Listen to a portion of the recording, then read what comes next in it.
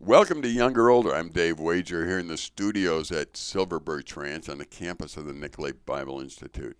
And I have a couple friends with me today, Bill and Mike. And one is older than me and one is younger than me. So we're still younger older. We're just not as big of a gap as I normally do with the young people from Nicolet Bible Institute. And I'm so looking forward to talking to these men. I respect them. We love God.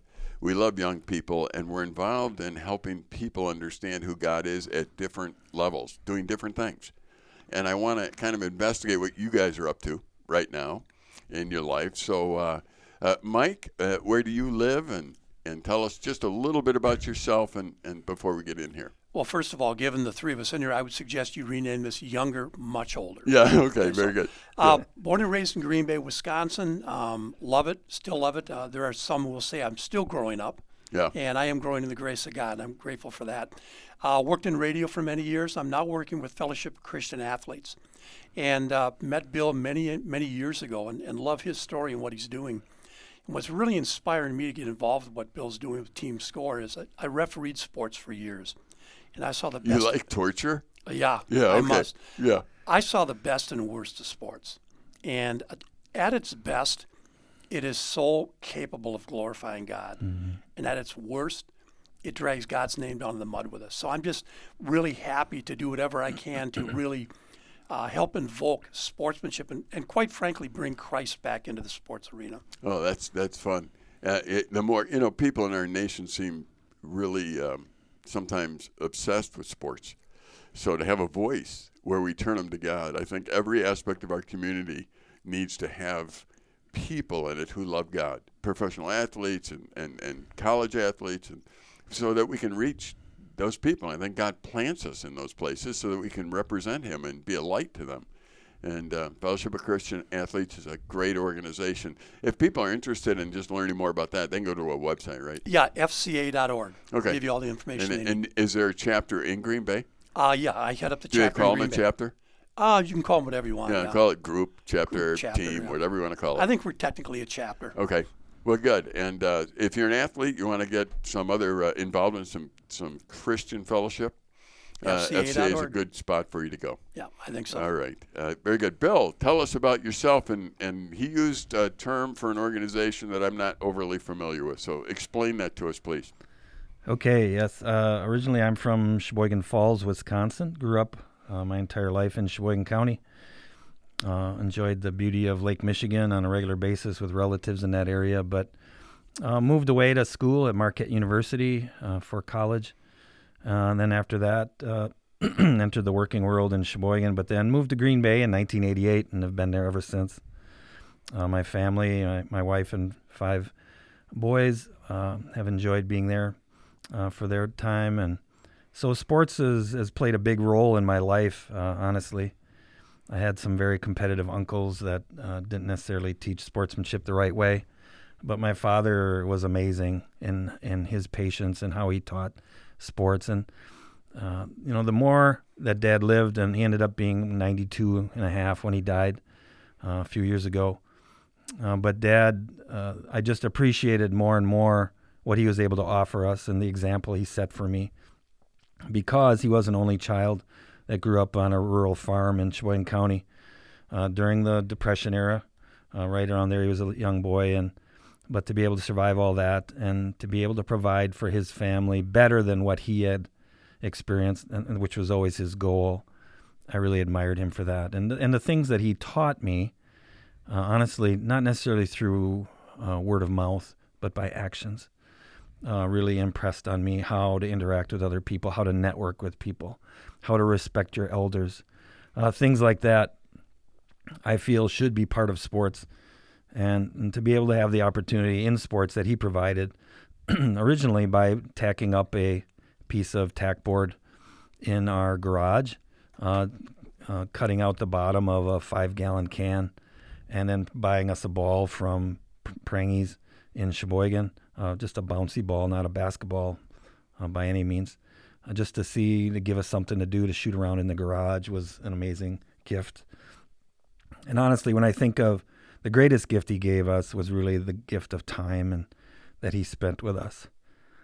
and I miss him dearly, honestly. And it's been 4 years, but we watched. My wife and I just experienced our 33rd wedding anniversary last week Friday, and so we watched the tape of our wedding day. Videotape? The videotape, yeah, which was converted you have to DVD. A VCR tape? No, it was converted. I was going to say, mine's still blinking somewhere, I'm sure. I still got a beta. Yeah, well, we had a beta too, and it's still blinking. So, yeah, thankfully ours was converted to DVD, and honestly the quality is quite poor, but we appreciate Debbie's uncle actually taking the time that day of videotaping, and because he wanted to be part of the wedding as well, and I have his funds. So when it abruptly stopped at the reception, we didn't know if it was because Uncle Richard went to find a drink or if he went to the bathroom or what he did, but that was the end of it that night, and we just smiled and laughed, and really amazed at how fast time flies, and the fact that we're married 33 years and actually dated for 9 years prior to that. So we've been together 42 years. Wow. And to have 5 boys and to go through sports like we did, we've certainly seen the good and bad of sports. And it's really, the Lord amazingly planted things in my head as to something that I should do or shouldn't do. And at one point I was going to build one of these mega facilities like we see popping up all over now, these big sports schools or athletic schools, if you will, or facilities that have indoor this and indoor that. It's amazing. I thought of doing that in one of the industrial parks in Green Bay, and for some reason chose not to. But one day I volunteered as a football official. I got to know the Green Bay Press-Gazette beat writer, a young man at that time that was at most of the games that we officiated, and we had a great time officiating football. I think I enjoyed officiating football the most because you're the furthest from the crowd. Yeah, right. Yeah. There certainly were coaches that tried to make up for that distance of fans. But, of course. But nonetheless, we got some great things. And I actually volunteered through this writer to see if I could write a column, a weekly sportsmanship column for Gannett, Wisconsin. And the reason that thought was put in my mind was my in-laws brought a copy of the Sheboygan Press one day, the sports page, and there were 3 stories in there about sportsmanship. And one was written by this Scott Vency, and then one was written by the guy from the Sheboygan Press, and then there was another gentleman from La Crosse's paper. And all 3 of them had articles in there about sportsmanship. And I thought, oh, these are great, but this is a one-shot deal. And people are going to read this and go, oh, yeah, this is great, but yeah, we should do this, or yeah, we should do that. But then it's going to wear off, right? So I thought there was a need for a weekly column, a regular column. And then I reached out to Scott and I said, hey, would you guys ever consider having a weekly sportsmanship column written? And I'd be willing to do it, and I'll do it for free because I just want to get the message out. Sure. And he said, I'll have to check with my editor. And I think the editor at that time was Dave Vandermouse, if you remember that name, Mike, in Green Bay. And sure enough, they came back and they said, well, as long as you're going to do it for free, yeah, we'd love to have you write. And the coolest thing, and this is how I knew it was a God thing, is that they did not ask me to write a probationary column to see if I knew what I was doing, because I was not a trained writer by any means. Mm-hmm. And to be able to have that opportunity really excited me. So, as it turned out, I was trying to start this ministry, the sportsmanship ministry called Team Score Inc., Team Score Incorporated, where SCORE stands for Sports Creates Opportunities to Respect and Encourage. And the Lord provided that acronym as well. And it's something that I've taken and tried to build really since 2006. Now, not working at it full time, that can be difficult. I'm trying to do other jobs. But I needed experience in other areas of business as well to be able to help me do the best I can in this area. But nonetheless, they gave me that opportunity. And because I had been on Fox 6's morning show, live morning show in Milwaukee, Wisconsin, I was seen by a lady who must have been home for the day. She was off for the day or hadn't gone to work yet or whatever. She reached out to me, sent an email, and said, I really like what you're trying to do with your Team Score and this sportsmanship initiative that you're trying to start. She said, I would love to help you any way I can. So her name was Lois. And I reached out to Lois and, oh, Lois, thank you so much. I don't know how I'm going to need you. Well, it turns out Lois at that time was a producer director for Milwaukee Public Television.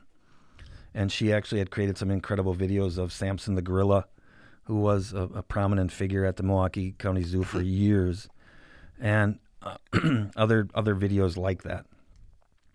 So I didn't know how she was going to help me, but when I got this opportunity to write my column, I reached out to Lois and I said, hey, I know you've written quite a bit of script and copy for different things. Would you be willing to review my columns before I submit them to the Green Bay Press-Gazette in Gannett, Wisconsin each week? And she said, oh, sure, I'd love to review them for you. So I thought, oh good, because at least here now I have kind of a checks and balance maybe on Sure. how to write these things. And since I'd never done it before, I was a little bit hesitant. But nonetheless, I would get them to her by Monday night. She would get them back to me by Wednesday, and then I'd be able to submit it Thursday morning, which is when the deadline was supposed to be each week. And at first, my column was every other week. So there might have been a little more leeway in there somewhere, but I don't remember exactly. But Lois did a great job. She offered this, she offered that. She was great to work with. Well, Bill, as you talk, I keep thinking, so if I could interrupt you for a moment and just ask you a couple of things. Obviously, you felt inadequate, correct? Oh, as a writer, to start out, you bet. Yeah. Well, you know what? I in college, I had to take a test of the most misspelled words because I was an elementary education major. And they gave you a test of like the 1,000 most misspelled words, and they were telling us you had to pass that. Well, I took it 3 times and flunked it 3 times. And so then after that, I remember talking to the professor, and the professor said, hey, you got to know something. And I said, what? You don't know how to spell. And I said, really? I mean, I know that. And he said, so you need to carry a dictionary around with you. And I remember looking at him saying, sir, if I may say, if you can't spell, dictionaries don't help. Because you already can't spell. And you got to look it up by how it's spelled. And I thought about that often in my life, how easy it is to help or to criticize somebody rather than actually help them. Carrying a dictionary, honestly, for me, was not the answer. Now, I have 5 books I've written. And every single one of them I felt totally inadequate to do. And so I want our listeners to know that sometimes God gives you a burden to do something. And it's not, I don't believe in what the athletes say on television, that no matter what you want in life, you can do it if you work hard enough. If you're 4'2", lady, and you have a limp, you're not going to be an all-star basketball player. I'm sorry, that's just not going to be for you. However, if you feel inadequate in something, that's not necessarily should keep you from it. It humbles you. Right. And the fact that you have it on your mind. I mean, were you a writer, Mike? I mean, you've written several books. Who would ever think? I mean, I know your past. It sounds more like you're a goofball. Mr. Goofball, Yeah. You're right. And I remember the first manuscript I wrote, I sent it to some friends, and every one of them said the same thing. This has to be God because you don't write this well. There you go. And I just want to encourage you there too, Bill, that God will put you in a position to do amazing things once we realize we're incapable of doing them. Yeah. So he gets the glory. Yeah, here's what I love. I love the idea, Bill, that you're saying, I have this burden. I see this. I see this. I don't know how many times when I teach college kids, it's like, I see something. Listen to me, please. I see something. I'm 66 years old and I see something. Let me share it with you. And they're looking at me like yawning. And I'm thinking, oh, God, help me figure out a way to tell them, because I want to tell them. And I just want to applaud the fact that you have a burden, that you've seen something, that you want to do something with it. Mm-hmm. And every young person listening right now needs to understand, you keep developing your character and who you are and observe around you and watch what God can do with that. When I was in high school, I remember, I'm not going to go into the story here, but as a kid, I was in and out of a wheelchair for a while. I have some birth defects that caused hip problems and never thought I'd ever do anything. In fact, I'm the guy that got cut from a no-cut baseball team. I was that bad. And so as I went through life, eventually I could play, and I ended up starting to play a little football when I was a sophomore, and I was a swimmer in high school, and the sophomore football coach and the swimming coach in my Chicago school was the same guy. And boy, was he encouraging. I came in, I knew nothing, man. I knew nothing. And he would take the time, and he understood my background. He understood I just wanted to be out there. And I didn't think I was good. I didn't think anything. I just wanted to play. I just wanted someone to say you're not, totally worthless in sports. I was a typical young boy, and he got it. He got it. And in fact, he was so good. When I started swimming, I swam the first years because I thought I couldn't do anything else anyway because of my legs. So I swam, and I was terrible. My second year, I was undefeated, but it was him. He taught me what I needed to know. He saw something in me I didn't see. So then, as I got the clearance from the doctor, I went and I started to play. I wanted to play varsity football my junior year. The team actually was very good that year. They took the city, which was very unusual. And I went, and the coach, they liked me. I'm the same size I am now in high school. I just spurted, and all of a sudden I stopped growing, but could have been bigger, I guess. But I was a good size. And the football coach came to me and said, well, we don't want you swimming anymore. If you're going to play football. And he was just hard on me. And I thought, you know what? This other coach taught me life. He taught me life. You're telling me you don't want me to go back there. So I went and talked to my other coach, and I said, Coach, he says I got to choose. And my other coach just looked at me, and I knew he cared for me. And he said, can I just be honest with you, Dave? Yeah. You're not going to be a professional athlete.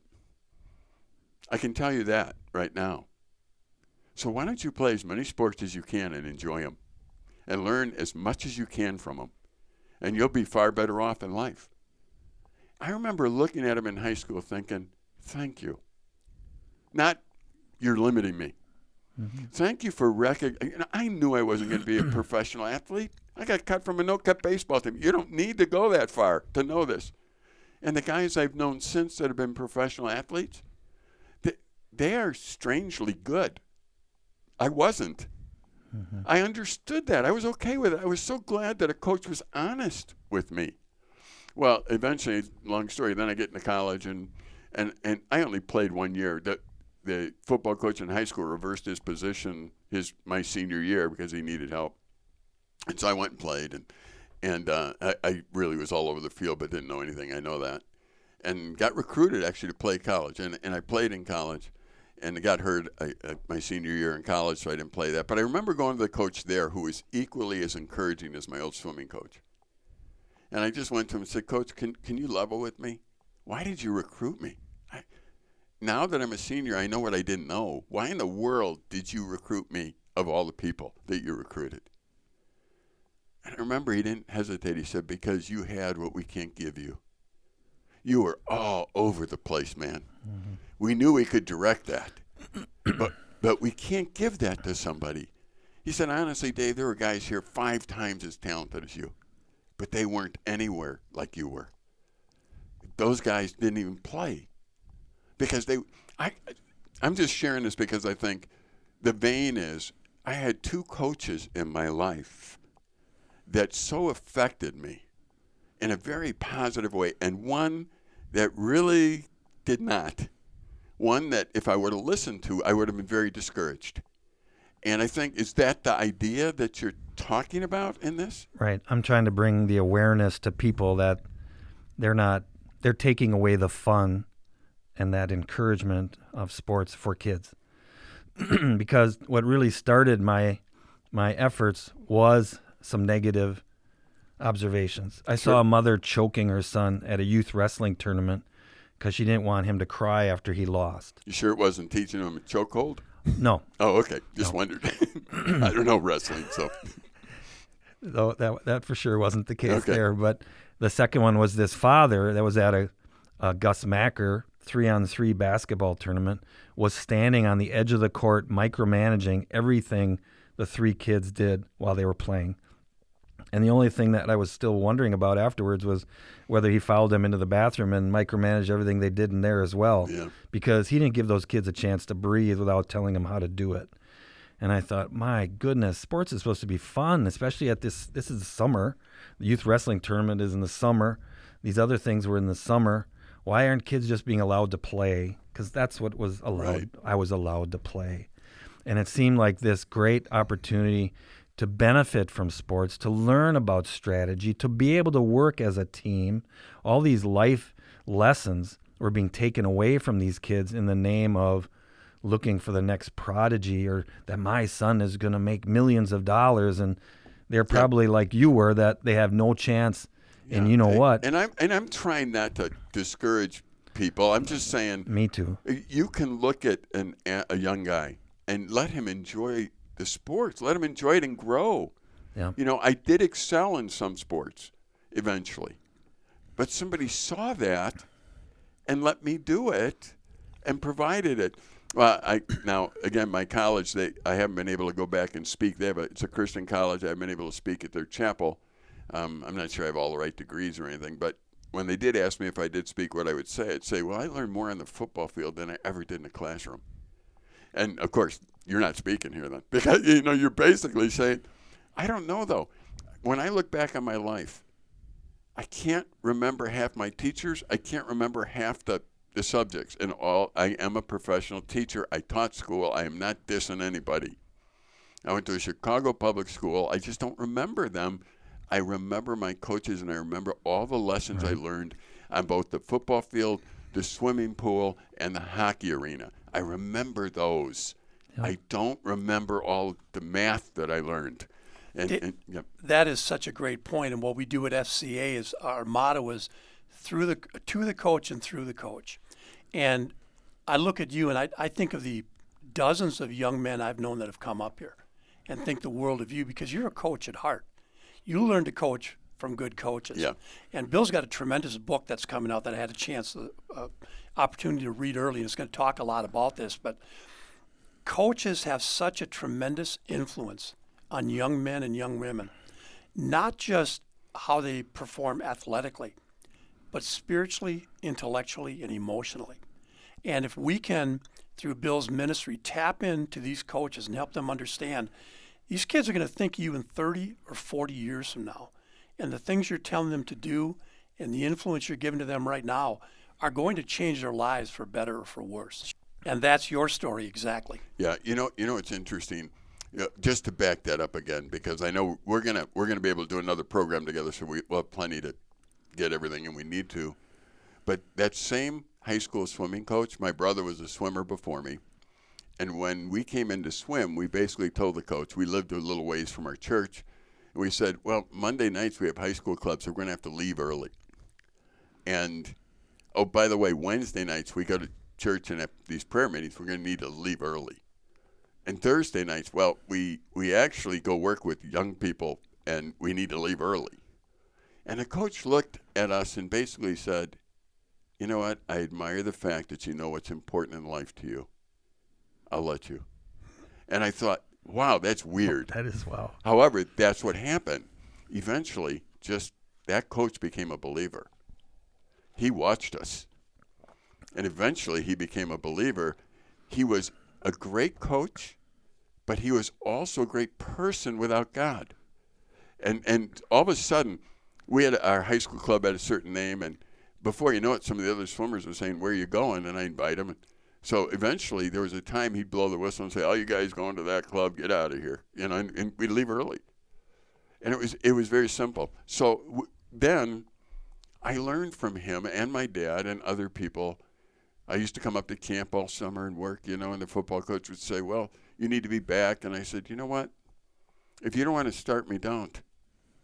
But I got things I need to do until this date, and I'll come back and I'll play."